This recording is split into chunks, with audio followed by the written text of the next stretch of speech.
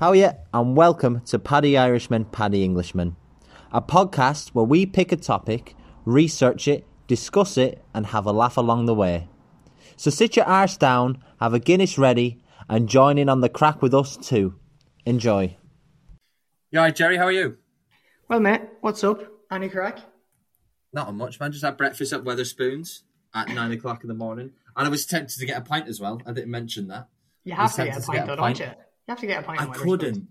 I was saying it to my mother-in-law, and I was like, you know, I was gonna get a pint, but I'm not on holiday. I'm in the middle of the West Midlands in England at 9 o'clock in the morning, and it's overcast. Fair enough, it was like a beautiful summer's morning. I would have maybe have like sipped an owl cider or something. I'm terrible at that. I'm really, really bad at that. I don't know why. I think I've like too many internal rules in myself that if it's like I won't get a pint, even if like might get a pint for lunch, but if I went out for anything before that, I won't get a pint. Yeah, I just don't drink in the morning. I can't physically drink in the morning. Yeah, maybe that's it. Yeah, like I don't understand people who can like wake up even like after a wedding and then just go down and drink all day again. Yeah, especially when you see it the next morning, they're scaldy after it. But there's only ever like one situation I've been in where I'm like, right, pints in the morning. I don't care, cracking bottles open. Well, there's two. First flight, the airport pints. The airport pints. There's airport pints. Time doesn't exist in the airport. No, it's literally, Joe, they're saying 5 o'clock somewhere. It's 5 o'clock somewhere. So let's have a drink. It's 5 o'clock somewhere. Yeah. It's one of them things in an airport. It's always 5 o'clock. It's always 5 o'clock. And the other situation is rag week. You could get up at like 8:30 in the morning.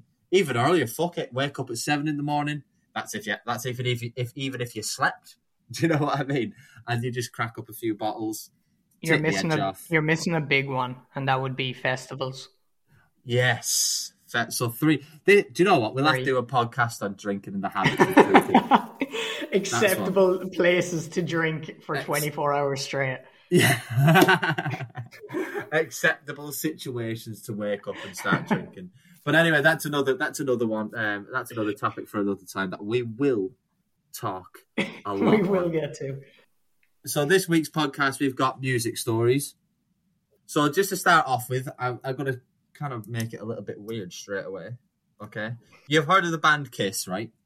They have songs such as "Love Gun," which is their penis, and there's a line that's like, "You set off my love gun," and that's him basically saying that he's ejaculating.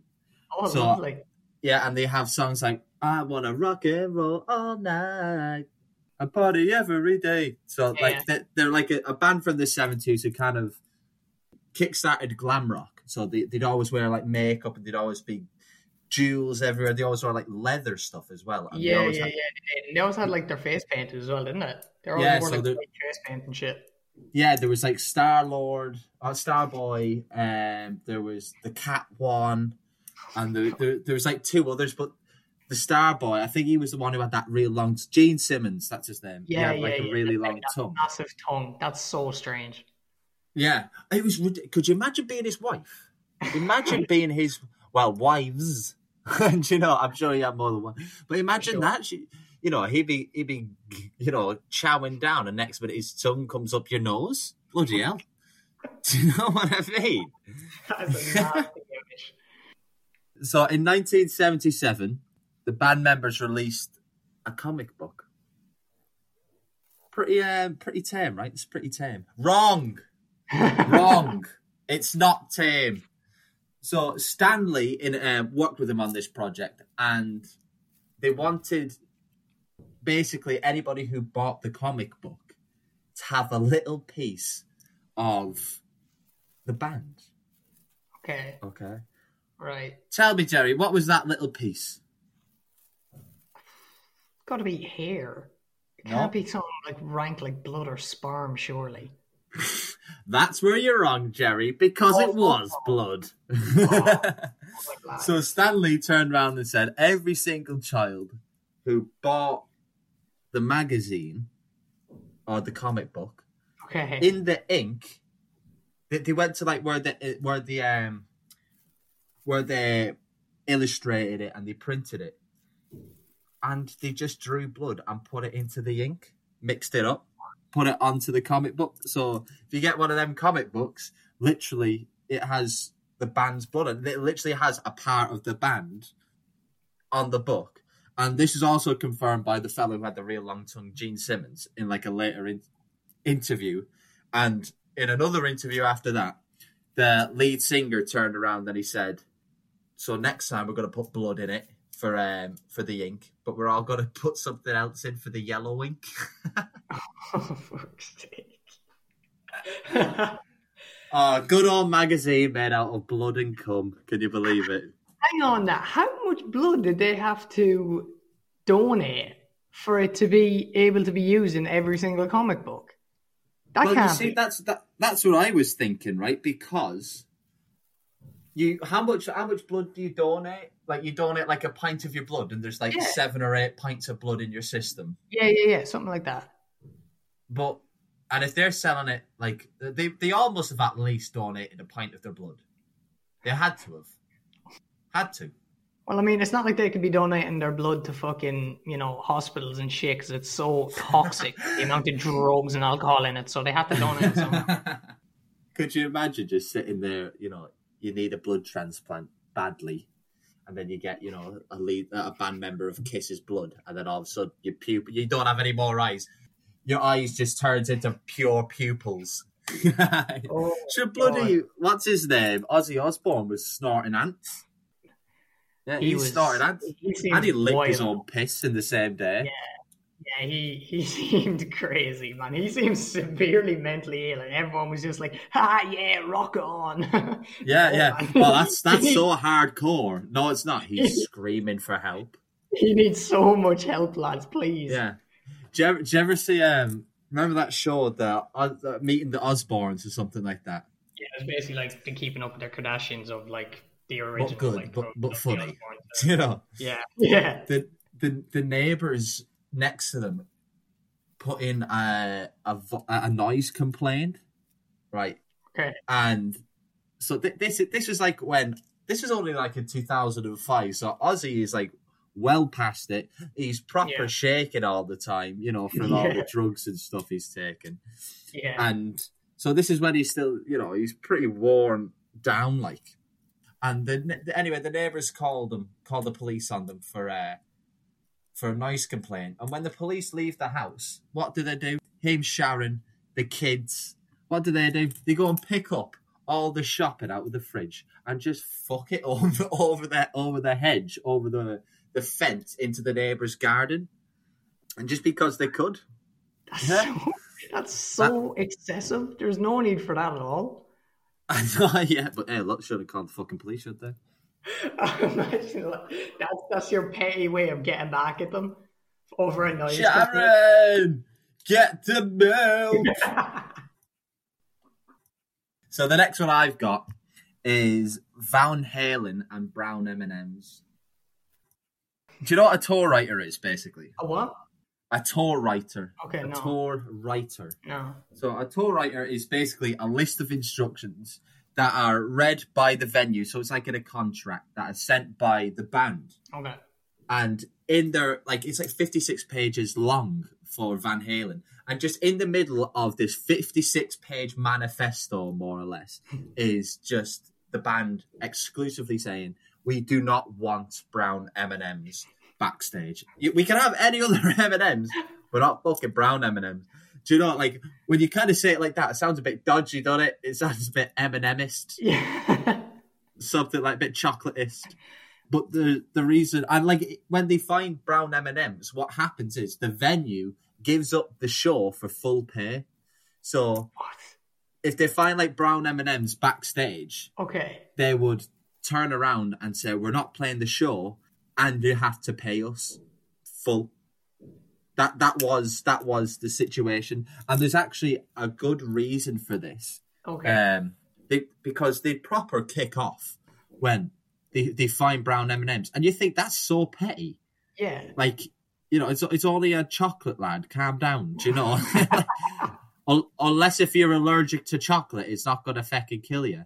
But because it's right in the middle of this contract, if they find brown M&Ms backstage, what else have they not read in the contract? So it isn't about having brown M&Ms backstage. It's about the venues actually not reading the contract.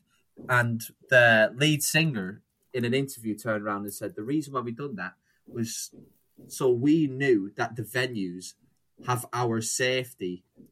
Oh, right. It's all safe because they were like flying in from here, there, and everywhere. They had a load of fireworks. Yeah. And this is all inside, so it's all like health and safety and stuff. Yeah. So if they find a brown M&M backstage, they haven't read the contract. And that means their safety is at risk. And not only their safety, the people who've come to the show. Okay. So when you think of it like that, yeah, it's one of them things. It's just like, it's really, really smart. Yeah. So yeah.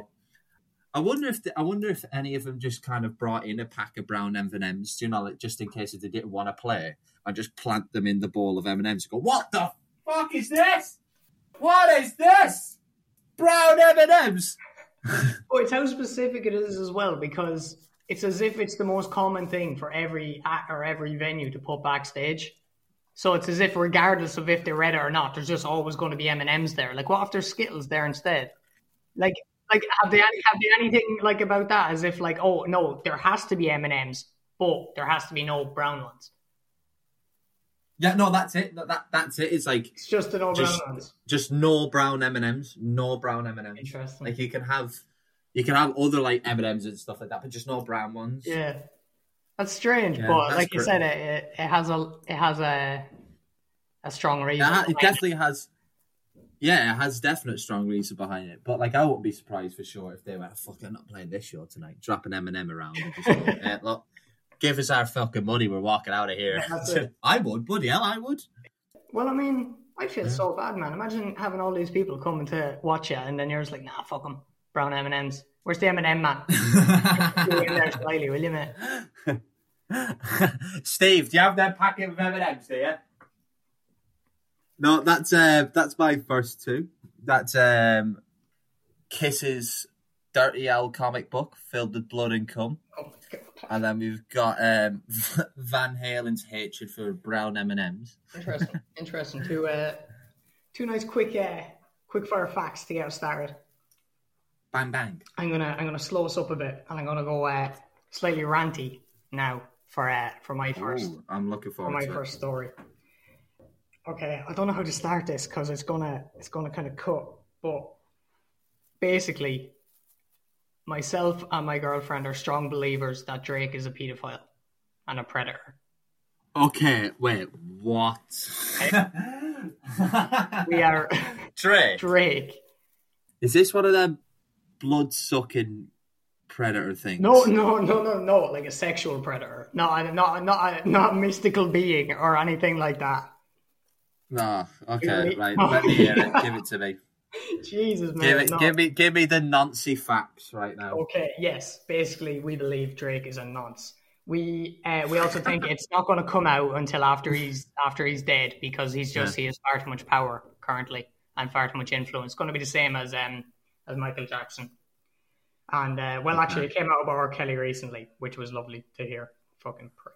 Well, he didn't bloody hide it though, did he? He literally had a sex cult. Well, listen. Well, yeah, Drake isn't that obvious, but he's pretty obvious. Let me hit some facts, right? So Drake plays it smart. He has never got. He nonces smart. Okay, he nonces smart. He knows what he's at, right? He has never actually got with a girl under 18. Or he has never, it hasn't been found anyway, that he has publicly dated a girl who was under 18. Everyone he has dated has been over 18. Right. Jerry, do you know how nonces work? Nah, hang on. So, there are so many stories of young women who are 18 who are dating Drake or who have had a period of dating Drake. And it has then come out later that Drake knew them from 15, 16, even younger. Oh, yes. Okay. Yes. And this hasn't happened once or twice. I think I have 5, if not 6, different women. And that's just from like a bit of research I did in the hour before coming on here. Yeah. So the first thing that kind of tipped me off to this, right? There's a video, and I can send it to you. It's a video from kind of earlier in Drake. Well, not too early. I'd say it would have been maybe 2010, 11, 12, in around that area. And he's at a show, and he brings. Remember, like, I don't know if you remember this, but he used to have kind of like a segment where he'd like bring like women up on stage and kind of dance and sing to them, like trying to be all fucking sexy and shit. Yeah. So he brought this girl Simple. up on. Yeah, it's pure out. And he brought this young girl up. Well, he brought this girl up. He didn't know. And he's doing that. He's kind of dancing with her, hugging her. He kind of like starts kissing on her neck. And then he kind of steps away. And he's like, oh, wait, hold up. What age are you? And she's like, oh, I'm 17. And he's like, get the fuck. Yeah. And like, this is after doing this. So you're like, right, okay, he could have just made a mistake. That's weird. He should have asked beforehand, but okay, he made a mistake. He should have left it there and got her off the stage immediately. But instead, he did the most kind of like, oh, I want to fuck you so bad, but oh no, I'm trying to be, I can't be getting with someone under 18. Like, it was proper like, oh no, why are you doing this to me? Oh no, I can't go to jail. Oh, but you're so thick. Oh, why does your body look like that? Oh, girl, you're so fine. He was saying this to the girl. He said this into the mic on stage to a packed crowd. About I'll send you the video. So that is so sus. Straight off the bat. Yeah. You can't be saying that about a 17-year-old girl. Yeah. So that's pretty dodgy. But how old? Drake is in like his 30s, right? Drake is now 34. So I mean, when 34. That happened, I'd say it would have been about 10 years ago. He would have been still mid. Yeah. You know, no one should be getting with a 17-year-old. It doesn't matter. Like this fucking crack of like lads who are 21, 22 getting with like girls who are 17. That's wrong. That's wrong. Yeah. That can't be happening. And so many lads do it. And they're like, no, it's grand. Look, like only like a 3 or 4 year gap. Nah. I'm not defending it at all. But the age of consent is what in America? It's 18. It's 18 in America. So he's nonsense in America. Yeah. Right? But if it's 17 in Ireland, I think it's 16 in the UK. Is it? Don't quote me on that. I don't know. But as far as I'm concerned, Mr. Doe's girlfriend is 16 years old, everybody. She's 26 next month. So that's how old. She's 26 in 2 weeks. So 10 years after. Don't make me sound like one of them. Don't make me sound like Drake. Okay, so like this was kind of like that happened, and it was kind of just kind of blown off as like whatever. It really came out. You probably heard about this. It really came out when it came out that he was texting Millie Bobby Brown. You know her? She's the girl from Stranger Things. Yeah. Yeah. She was like 14, right? 15? He was texting her when she was 13. And he was like giving her like advice about like boys and relationships. And then there'd be like a load of like, she came out and said, oh yeah, like we'd be texting, and then he'd be like, oh, I miss you so much. And I'd say I miss you so much. And he's just so great. Like, that's dodgy. You can't be getting on to a 13-year-old trying to give her relationship advice and then telling her how much you miss her and shit. Yeah. That's classic nonce behaviour, isn't it? Exactly. However, he never commented on the stories, and Millie Bobby Brown later came out kind of badmouthing the press, saying that, oh, like, why are you trying to make a beautiful friendship into a headline? It's only friendship. He's my mentor. I love him. Shit like this, which is very, to me, comes across very kind of brainwashy behavior. Yeah. You know, she's like, oh no, he's this big star and he's taking time out to speak to me and look after me. Like that's top tier brainwashing. It's the same with like Michael Jackson, isn't it? Like he had like so many kids over to his bedroom, and like 1 or 2 kids came out saying that, oh, he's inappropriately touched me. Oh well, there's more than 1 or 2, isn't there? Yeah. He'd have like loads of kids in his house at this one time. If he touched one, and he was like, you know, he inappropriately touched me, but the other 50, 60, 70 kids that were there were like, well, he never touched me, so you must be lying. Yes. Do you know, so it's kind of like there. Even Macaulay Culkin came out, didn't he? And he was like, Michael Jackson. They said that like, I slept in Michael Jackson's bedroom. Yeah, but you forget that Michael Jackson's bedroom's 2 stories high, and I'm like, yeah, fair enough. Like his bedroom's the size of a house, but he still brought you into his bedroom. Mm-hmm. Do you know what I mean? Like, doesn't matter how big it is. But I'm getting more and more convinced that Drake is a bit of a... He actually even bought Michael Jackson's music. There's a conspiracy theory around that as well. Oh, really? I never heard that one. Well, my thing about all these kind of people is, if a story comes out saying how it happened, and then another story comes out with practically the exact same details, yeah, you can tell it's that's how I think patterns. that's probably truth in it, because all the like predators, pedophiles, they have their set routine that they know works, and they just run it over and over and over again. Yeah. So with all these women, they probably felt the exact same as Millie Bobby Brown. When they were young, Drake was like taking an interest in them, being like, oh no, I'm trying to get you, trying to get you further in your career. So they feel special when they're young. And then when they hit 18, all of a sudden, Drake's like, oh yeah, look, I helped you with your career. Do you want to come over to my house now? It just comes over. It's like, oh, it's your birthday. Just a box of Magnum condoms and the pill. That's the present, just wrapped neatly with a little bow on top. It's just like, open the present. It's my dick in a box. Hey, like that's an old school reference. That is an old school reference. If you know, you know. Yeah. Drake has also, he was also texting Billie Eilish when she was 17. Same thing. He never commented, and she said it was just like he was just her mentor. There was has any like young young musicians who are men come out and said that he's his mentor? No, because not that I'm aware of. No, like when it comes to Billie Eilish, I can be like, that's his field. Like he knows music, he knows the music industry, so he could be a mentor in that way.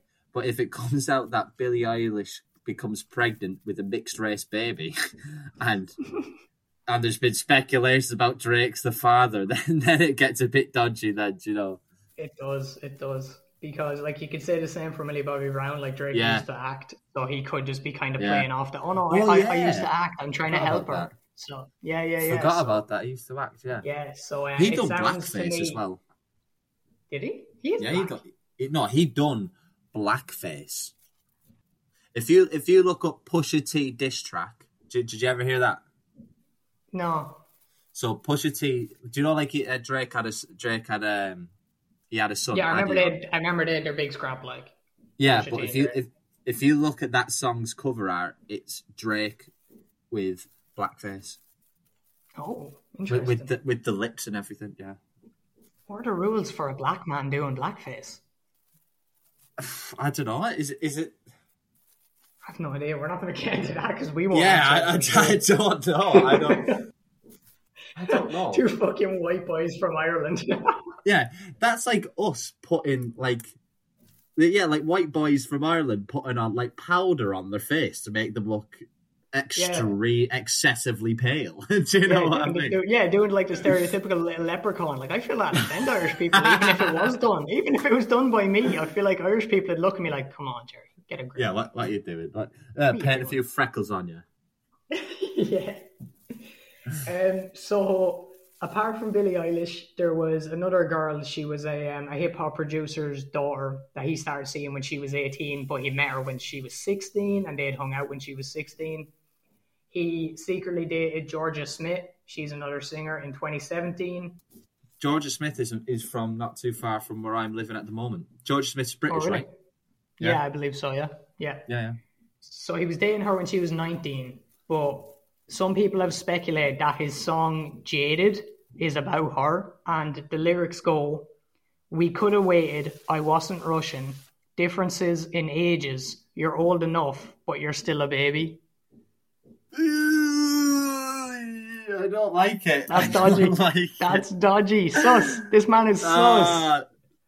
Drake is sus. Drake is sus. Yes, okay. Right, I've 2 more examples, right? It doesn't get better. Like Okay. it's just it's all the exact same. Like Drake also apparently Okay. had a thing with Kylie Jenner after her and Travis Scott had a little split. She was 21 at the time, but he knew her. Like Okay. he knew the Kardashian Jenners from when they were young, and he actually performed at Kylie's 16th birthday party. So he was a family friend from when she was underage again. And most recently, on 21 Savage and Metro Boomin's new album, there's a song called Mr. Right Now. Drake says on that the lyric goes, I used to date SZA back in 08, and SZA is 30. 08 was 13 years ago, so she would have been 17. So he came out and said, I dated SZA in 08. Who's SZA? who's SZA? SZA is an American artist. She's good. She's very vibey. She's really good. No, She turned 18 in that year. She turned 18 in November. So that's saying like he basically dated her in either like December when she was 18 or else the other 11 months when she was 17. You know, it doesn't really add up. And that's my facts and my appeal to everybody to get on board that Drake is a predator. He's a nonce. And we got to be careful of this man. Hide your kids. Hide your wife if she's underage. Drake is coming from. Mate, if your wife is underage, I don't think you have to worry too much about Drake being a predator. Oh, that is crazy, man. What do you think? What do you think? Is crazy. Are you convinced? Oh, I mean, I'm not 100% convinced. It's the same thing with Michael Jackson, though, isn't it? Yeah. Because, like, me, I'm like, there's evidence to show that, you know, there's a documentary basically to show that Michael Jackson is a nonce. But because he wasn't convicted before he died, Yeah. like, he obviously can't go to trial now. There's always that bit of speculation. But we all know he's a nonce. Yeah. But yeah. if a Netflix special comes out about Drake being a nonce, then I'd be like, okay, let me hear some, let me hear some, like, stories, interviews, and stuff like that, and I'll be proper team Nancy Drake. I'm like 60% sure that Drake is a nonce. I mean, I think it could come out sooner than we think because he's not hiding it. Like he's not trying too hard to hide it. Like like I said, like he's not getting anyone under 18. No, but there's like I don't know how many. I think I named 6, maybe 7 examples.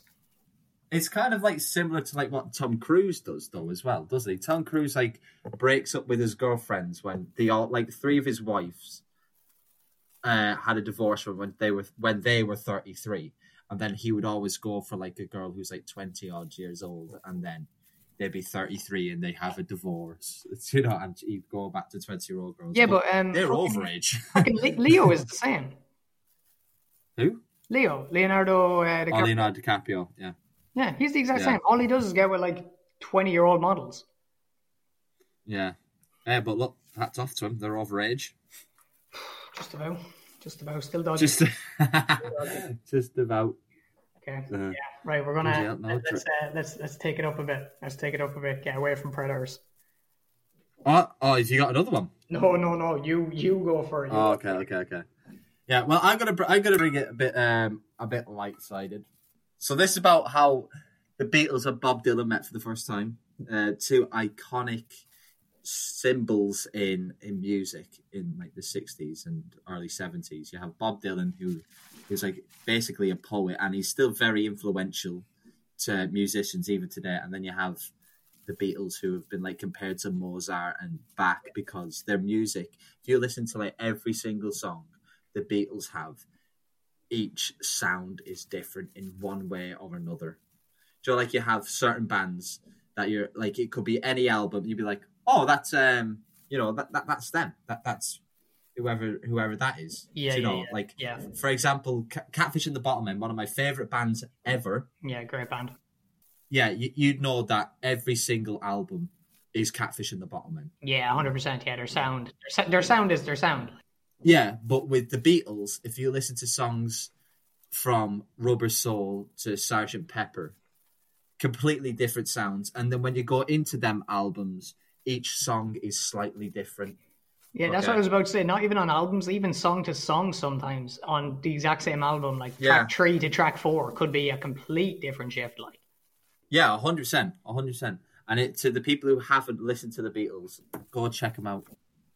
Just sit down and listen. My recommendation is Lucy in the Sky with Diamonds. When they wrote it when they were tripping on LSD. That's a nice Lucy song. in the Sky with Diamonds, LSD. Great tune, great metaphor. Nice. Yeah, nice. LSD. Never realized that. Never one. heard that before. No, I never realized that. No. Yeah. Just go on to Spotify and listen to This Is Beatles. It's just their like main songs. Yeah. They're class. They're class. Yeah, they're good. So on the Beatles' first tour of the US, they met Bob Dylan in Forest Hill Stadium in New York. So they got chatting anyway, and Bob Dylan just went, "All right, boys, do you fancy smoking a joint?" Yeah. And the manager, Epstein, not a Nancy Epstein, just a cool, chill out Epstein. Okay. I was going to say, is this that guy? We're back on nonsense, are we? no, this guy's a cool This guy's a chill out Epstein. Ah, It's not okay, a right. Nancy Cool, Epstein. cool. So he was really apprehensive because the band hasn't smoked cannabis for a long time at this point. Okay. And Bob Dylan was kind of taken a little bit back with it because in the song, I Want to Hold Your Hand, I Want to Hold Your Hand, that song, there's a lyric that says, I can't hide. So just for any clarification there, it's I can't hide. But Bob Dylan thought it was I get high. So if you listen to it, you know, you kind of Yeah, have I to could say, hear that. Yeah, I could hear that. yeah, you could hear that. Yeah, for so sure. Anyway, they were like, look, come on, it'll be fine. It's just going to be I'll roll up one and we'll all pass it around, blah, blah, blah, and we'll see how we get on. Okay. So Bob Dylan rolls it up, sparks it up, passes it to John Lennon. John Lennon takes a few puffs and hands it over to Ringo, who they called the master taster, Okay. right? And Ringo didn't realise the tradition of passing the joint around, passing the spliff, and he smoked it all. He smoked the whole thing. He smoked the whole entire thing.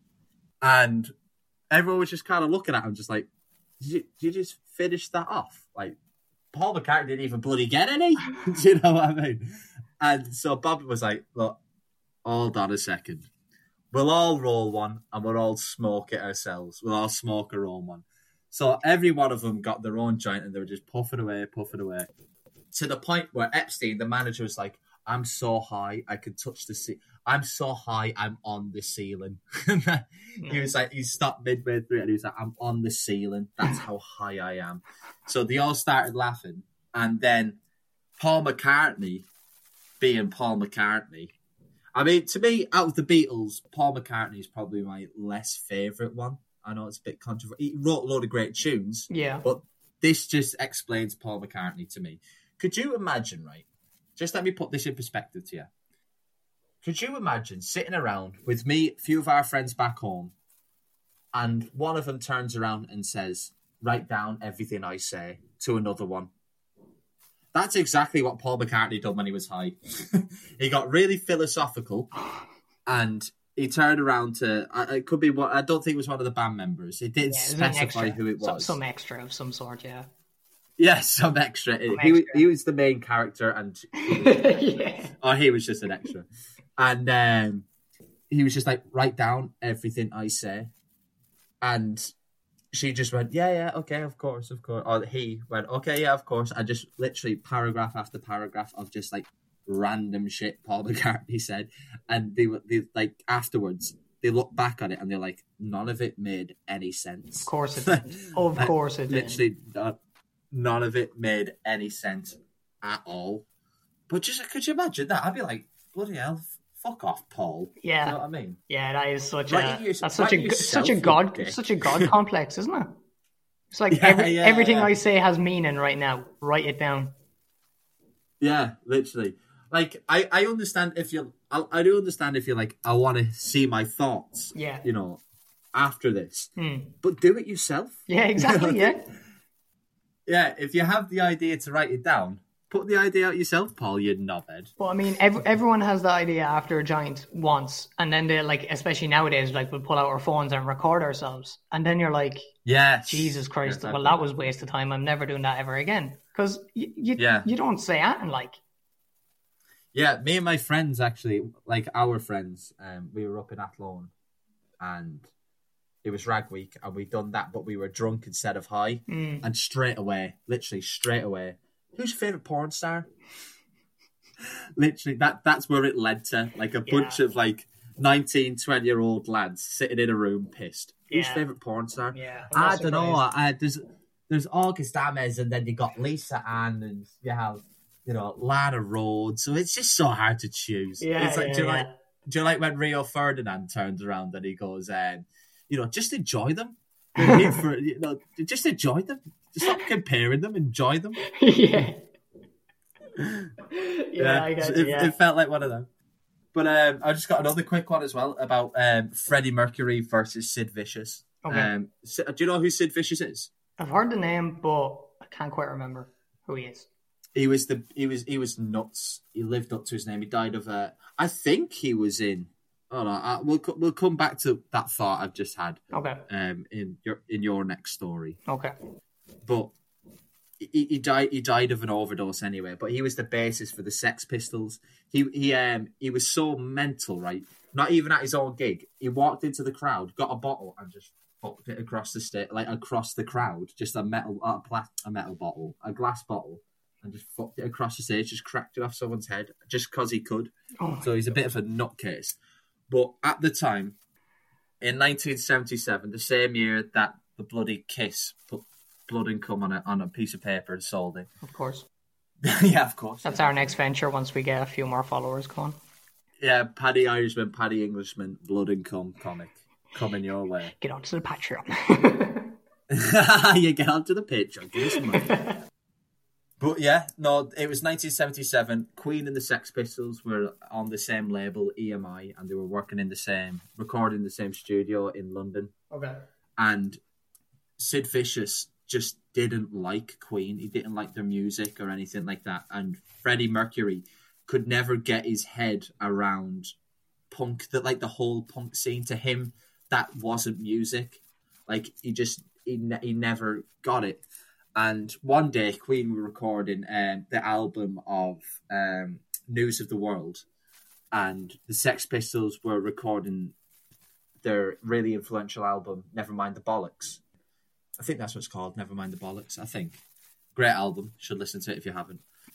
And Sid Vicious just, like, so you know his character, he doesn't really give a fuck. Yeah. He kicked down the door to the dressing room and said, "You're Queen, aren't you? And you're Freddie Mercury?" And he went, "Yeah." And he went, "Aren't you the one who's bringing ballet to the masses?" Do you know? And that was like a reference to one of their songs, but it's also a bit of a dig at, the fact. I'm not sure if they knew he was gay at that time. Yeah. But it was a bit of a dig at that. Okay. I'm sure. Yeah. And as a comeback, Freddie Mercury just goes, "Aren't you Simon the Ferocious?" And like Sid hated that and went fucking mental and stormed out of the room and just started punching holes in the walls going down. Yeah, he was just fucking kicking off because he was called Simon the Ferocious. What was that in reference to? Simon the Ferocious. Yeah. Because he's known as Sid Vicious. Oh, right. So he's just taking the piss out of his name, like. Yeah, just like, "Aren't you Simon the Ferocious?" Okay. And then, yeah, actually, what it came out in an interview. This is kind of what happened. He went, "Aren't you Freddie Mercury, who's bringing ballet to the masses?" And then Freddie Mercury would go, "Aren't you Simon the Vicious, Simon the Ferocious?" And he kicked off then, and then Freddie Mercury just goes, "What are you gonna do about it?" Just proper. That's like, I think that's rock and roll to me. It's like, ooh, all right, calm down, Sid. That's also such a top tier ender of an argument. Yeah, because what are you gonna do about it? Yeah, what are you gonna do about it? Because, like, what are they going to do? They're either going to, like, have to literally beat the fuck out of you physically or else just walk away. And a lot of times they're not going to get done for assault, so they're just going to walk. And it's just so funny to me. Yeah, well, I'm sure Sid Vicious couldn't give a fuck about that's getting a good done point, for assault. So I think it was just sheer humiliation that forced him to walk away. You know, but the reason why the Sex Pistols got so famous was kind of because of Queen. Because in like a 1976 interview, like a TV interview that Queen couldn't make it to because kind of hilariously so that Freddie Mercury needed to go to the dentist because, you know, his massive Yeah, teeth. he had like four extra teeth in his head. Yeah, they were trying to get him to straighten his teeth, you know, to be more of a looker. But he was like, no, these teeth are the reason why I can hit such high octaves, and like they help with the way I sing. I'm not sure if that's the case. Yeah, that's apparently true. Yeah, see it like extra space in his mouth, basically. Yeah. So then the record label turned around and said, right, Queen can't come on, but we'll send you our next biggest act at the time, which was the Sex Pistols. I'm like the Sex Pistols also. This just gives you them as a collective. They sang. Have you ever heard of "God Save the Queen"? No, I don't think so. By the Sex Pistols. So the opening line is "God Save the Queen." The fascist regime. Okay, so they hate the Queen, right? Nice. They sang that song on a boat sailing up the River Thames outside Buckingham Palace or outside the House of Commons, wherever it is. That's baller. Yeah, could you imagine just like someone knocking on your door or like in your back garden, just singing a song about how much they hate you? So like they're proper, they're up there with like the fucking most mental band you'll ever hear of. But they were in an interview because Queen couldn't make it, but they got so fucking pissed before they went on stage. And Johnny Rotten, who's the lead singer of the band, turned around and said, like in an interview, like 2008 or something, and turned around and said, I was speeding for 3 days straight. So that interview was the last thing I wanted to do. So he was just on speed for like 3 days. And then he was thrown into this interview, pissed drunk. And he was like, this is not where I want to be. But the band got drunk, but so did the fucking host. The host got absolutely smashed. And on the telly, he turned around and said, I am so drunk. I have never been this drunk before. But compared to them, I am stone cold sober. He said that on telly, right? So the band got really drunk. The host got really drunk. And they started swearing on telly, like the band. So like one of the questions was, so you've just signed a new record label. What are you going to do with all the money? And one of them just went, well, we fucking spent it, haven't we? Yeah. And then as the show got further and further on, the attitude from the Sex Pistols just got worse, which made it more and more funny. And the host thought he was a bit of a big man, and he turned around and started egging him on. So you just see one of the bandmates just sitting lying back on his chair smoking a fag. And the host turns around and says, go on then, say something else rude, say something else, horrible. And he went, okay, you're such a dirty bastard. Oh, you're a filthy fucker, ain't ya? Like proper doing it all that, And yeah, he proper giving it to him socks. But the show... Yeah, you dirty fucker. You filthy fucking bastard. And then, you just see the horse going, oh, that's horrible. Oh, that's not nice at all. It's only 5 more minutes left in the show. You have to end it like that. But you're egging them on, mate. You're egging the drunk Sex Pistols on. And that sounds like a fucking great interview, Yeah, I think you could get it on YouTube. Oh yeah, I might look that up once we're done here. That's dude, I'll try and send you the link that I found it on. But it was only shown that the interview was only released to the London, to the London area. It never went up north, but it still made headline news. it's still went all over the country, like how scandalous it was. Yeah. And it got to the point, like, when people were writing in saying how angry they were, and a truck driver got so angry at the interview that he picked up his TV set and smashed it on the floor of his house. So he just got so pissed off. What? He was like, "No, fuck this!" And he got the telly and just slammed it on the floor. And whenever the Sex Pistols went to play a gig, they would be met by protests, or they'd show up to the venue and be like, "Look, you're not playing tonight. Yeah. We saw that bloody interview. There's no way you're coming into my venue tonight." Do you know? Fucking hell. Yeah. That had a big impact on their careers a bit. No, did it fuck? No, they probably got more notoriety from it, but it kind of messed up their gig. Oh yeah. That's the thing. They just got more popular from it. Yeah. That's always the way, though, isn't it? When a fucking, like, back in the day when a rock band acted like a rock band and then they just blew up. Yeah. Like, I mean, Oasis. There's like stories of them. Have you ever Yeah. watched the documentary Supersonic? I have, yeah. Like the story of them going on a ferry for their first tour. I think they were going to Holland or something like that. Yeah. And there was like a lot of West Ham fans on the boat that they were on the ferry that they were sailing on. And Liam Gallagher, being a Man City fan, just went over and started winding them up and just running around the boat, smashing things up. And when they got to Holland, they were arrested, put under the bottom of the boat, they they're put into boat jail. Yeah, they were put into boat jail. They were put into boat jail, and then they were sent back. And he rang up the manager, or no, the record company. The manager was going mad, but the record company turned around and went, "That's bloody brilliant. That's so rock and roll." Yeah, well, sure. Remember they fucking showed up to accept an award, like, off their face on ecstasy and everything, and then they got up on stage and I think it was on stage, or else it was in an interview after. They said, "Oh yeah, should we take drugs for breakfast?" And all of England went mad. Yeah. But they did a show in Hollywood in like some famous club, and somebody wrote down different sets, so like each song was different from Noel Gallagher's guitar to like Bonehead's set list. They were all different, so they were all playing different songs. So it was that was a shit show enough, but they were all on crystal meth. It'll show you like Liam Gallagher going around the back of the stage and just snorting meth.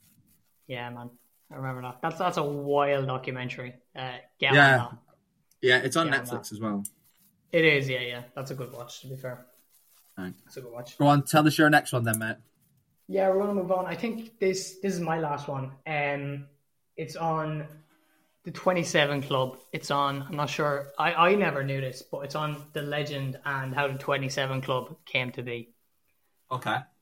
The original member of the 27 Club was a guitarist called Robert Johnson.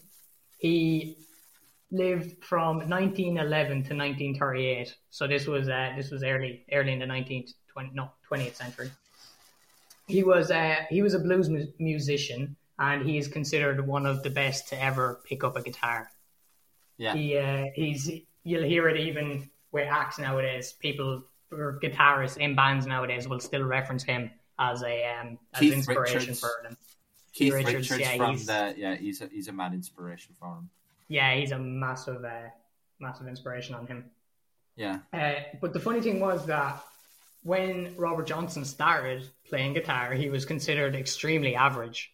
He was considered, nothing special. So he'd go to any clubs around where the blues were being played, and he'd be asking the musicians, he'd be like, "Oh, hey guys, let me up on stage, let me jam with you." They'd be like, "All right, yeah, show us what you got." And he'd do a bit, and they'd be like, "Oh no, what? You're not getting up on stage with us. That's not good." And this got him really down. It got him really disappointed because all he wanted to do was play guitar.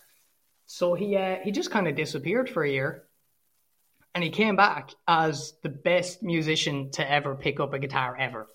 Yeah. And everyone was blown away. They couldn't believe it. They couldn't get their head around how his progression had grown so fast in just a year. Yeah.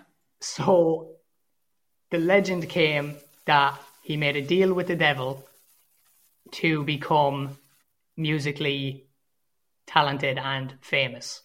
So that was where the original deal with the devil to become a famous musician came from. Yeah. This was then kind of expounded upon because the blues was considered the devil's music. This got the title from pastors who were losing people coming to their church because it was mostly the men were out at juke joints or at clubs listening to blues music. So they were then losing money because they weren't getting donations from the men. Yeah. So they would start spreading rumors to the women in church saying, you need to get your husbands, your boyfriends, your family members, whoever, you need to get them all back to church because what they're doing now is going to lead them straight to hell because the music they're listening to is the devil's music. And this then stuck. It stuck with the women. They'd pass it on to the men. And then the blues very quickly became associated with the devil. Mm. So this kind of, when Johnson came back then as the best blues player ever, he was not only the best guitarist, but he was the best blues player. So he was the best at the devil's music, meaning, again, he made the deal with the devil to become the best at his music, to spread the devil's music. So this kind of went on for a bit, but then Johnson got a wife and his wife got pregnant and his wife asked him not to play guitar anymore. She didn't want the devil's music anywhere near her and her kid. And he agreed. He gave up music. He stopped playing and he went working. His wife then, when she got close to giving birth, she traveled to her parents' house, which was in another town, to have the baby there. And Robert Johnson was supposed to meet her there in a week, whatever, a few days. Yeah. While she was away, he picked back up the guitar again and started traveling around playing. So on his way to the town where she was, he went through a few other towns and he'd play as he go. When he got to her parents' house, her parents told him that his wife and the child had both died during childbirth. They seen him standing at the door with the guitar and they assumed, oh, it's because of you playing the devil's music.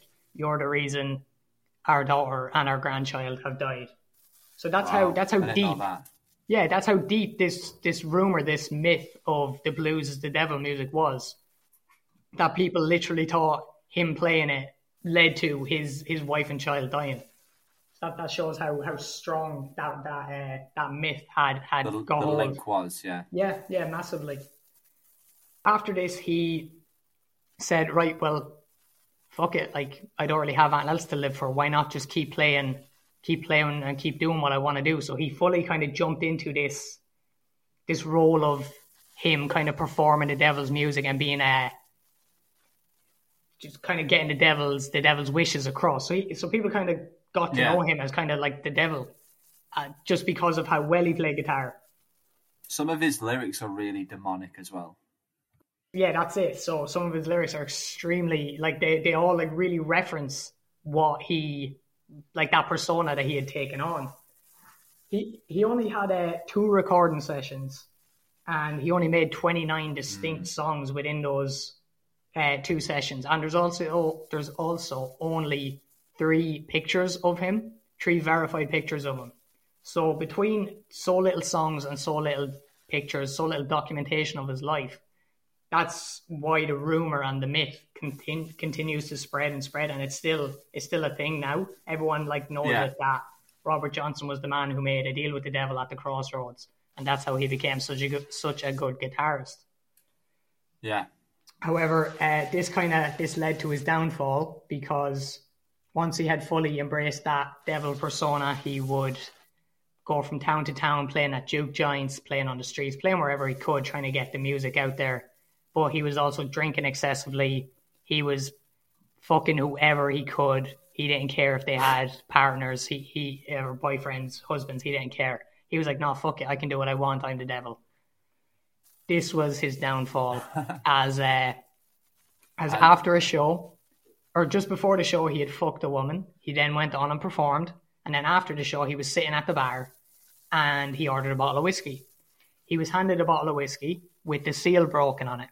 He was sitting with his pal, and his pal tried to knock the bottle of whiskey out of his hand. He was like, Robert, what are you doing? You never drink a bottle that has a seal broken on it. Robert Johnson thinking, oh, like, I'm the man who I am, I'm the devil, nothing can kill me. He told his friend, he got annoyed at his friend and basically told him to fuck off, like, don't be trying to break my bottle of whiskey, this cost me a lot of money. Do that again, I'll kill you, basically. So that's the mentality he had. He drank down the bottle of whiskey and he died from poisoning a couple of days later. Yeah. It's just weird how it all adds up, though, isn't it? I believe in, like, some dodgy stuff happens in, like, the music industry when it comes to, like, the devil and stuff like that. Like, some dodgy stuff does happen in that. What I think is the reason why other artists die at 27, like obviously other artists died at 27 then, but then there was also the thing of, the likes of like Jimi Hendrix. He made a deal with the devil as well to get his beautiful guitar skills. To be such a wizard on the guitar. Same with Kurt Cobain, Jim Morrison, Janis Joplin, all these people, Amy Winehouse. There was always like that little mention of, they also made a deal with the devil to become such fantastic musicians. But then, of course, the devil comes back and collects, gives them, he's trying to collect. They take a serious amount of drugs to try and numb him out. And then that ends up being their downfall and they die. But that whole deal with the devil thing can be traced back to the origins of blues music being the devil's music. And Robert Johnson being the link between the devil's music and then the devil coming back and taking the lives of all these people who die at 27. I just think that's so interesting. I think that's so interesting. Yeah. But you mentioned Kurt Cobain there as well. There's so many things. Yeah. I was going to go into then another one, but I wasn't going. Like, I was thinking about it, but then I decided against it because then we're going back into conspiracy theories, and we've already done a podcast on that. It's a good one, by the way. Go back and listen to it if you haven't already. Check that one out. That one's sick. I had so much fun doing that one. That was great banter. That was great banter. But I decided against going with the Kurt Cobain conspiracy theories. We should do a music conspiracy theory one. We could do. I feel that would be good. Yeah, we could do. But that is the story of the 27 Club, its origins, its legends, and the myth of it, and how all these artists who make deals with the devil die at 27. There's some little information for you today. We've given you some knowledge and blood income. Yeah, there you go. Lads, I want you to leave now, and I want you to be skeptical of Drake. Okay? Yeah. He makes bangers, but lads, we don't know. We don't know. He's a sus character. He is sus. Keep an eye. He's a mixed race chap who does blackface as well, so that's added more sus to it. More sus. Keep an eye, lads. Speaking of keeping an eye on our Instagram, Instapaddies on Instagram, and we've also got a Twitter page, which is Paddy's Tweets. We release our recordings on Wednesdays, and we've got some cool things that we've been planning up in the pipeline. We're coming to the end of series 1, which has been so good. Yeah, it has. Yeah. So there you go. Drake's a nonce. And don't buy a Kiss magazine. There you are. There you are. Thank you very much for listening, guys.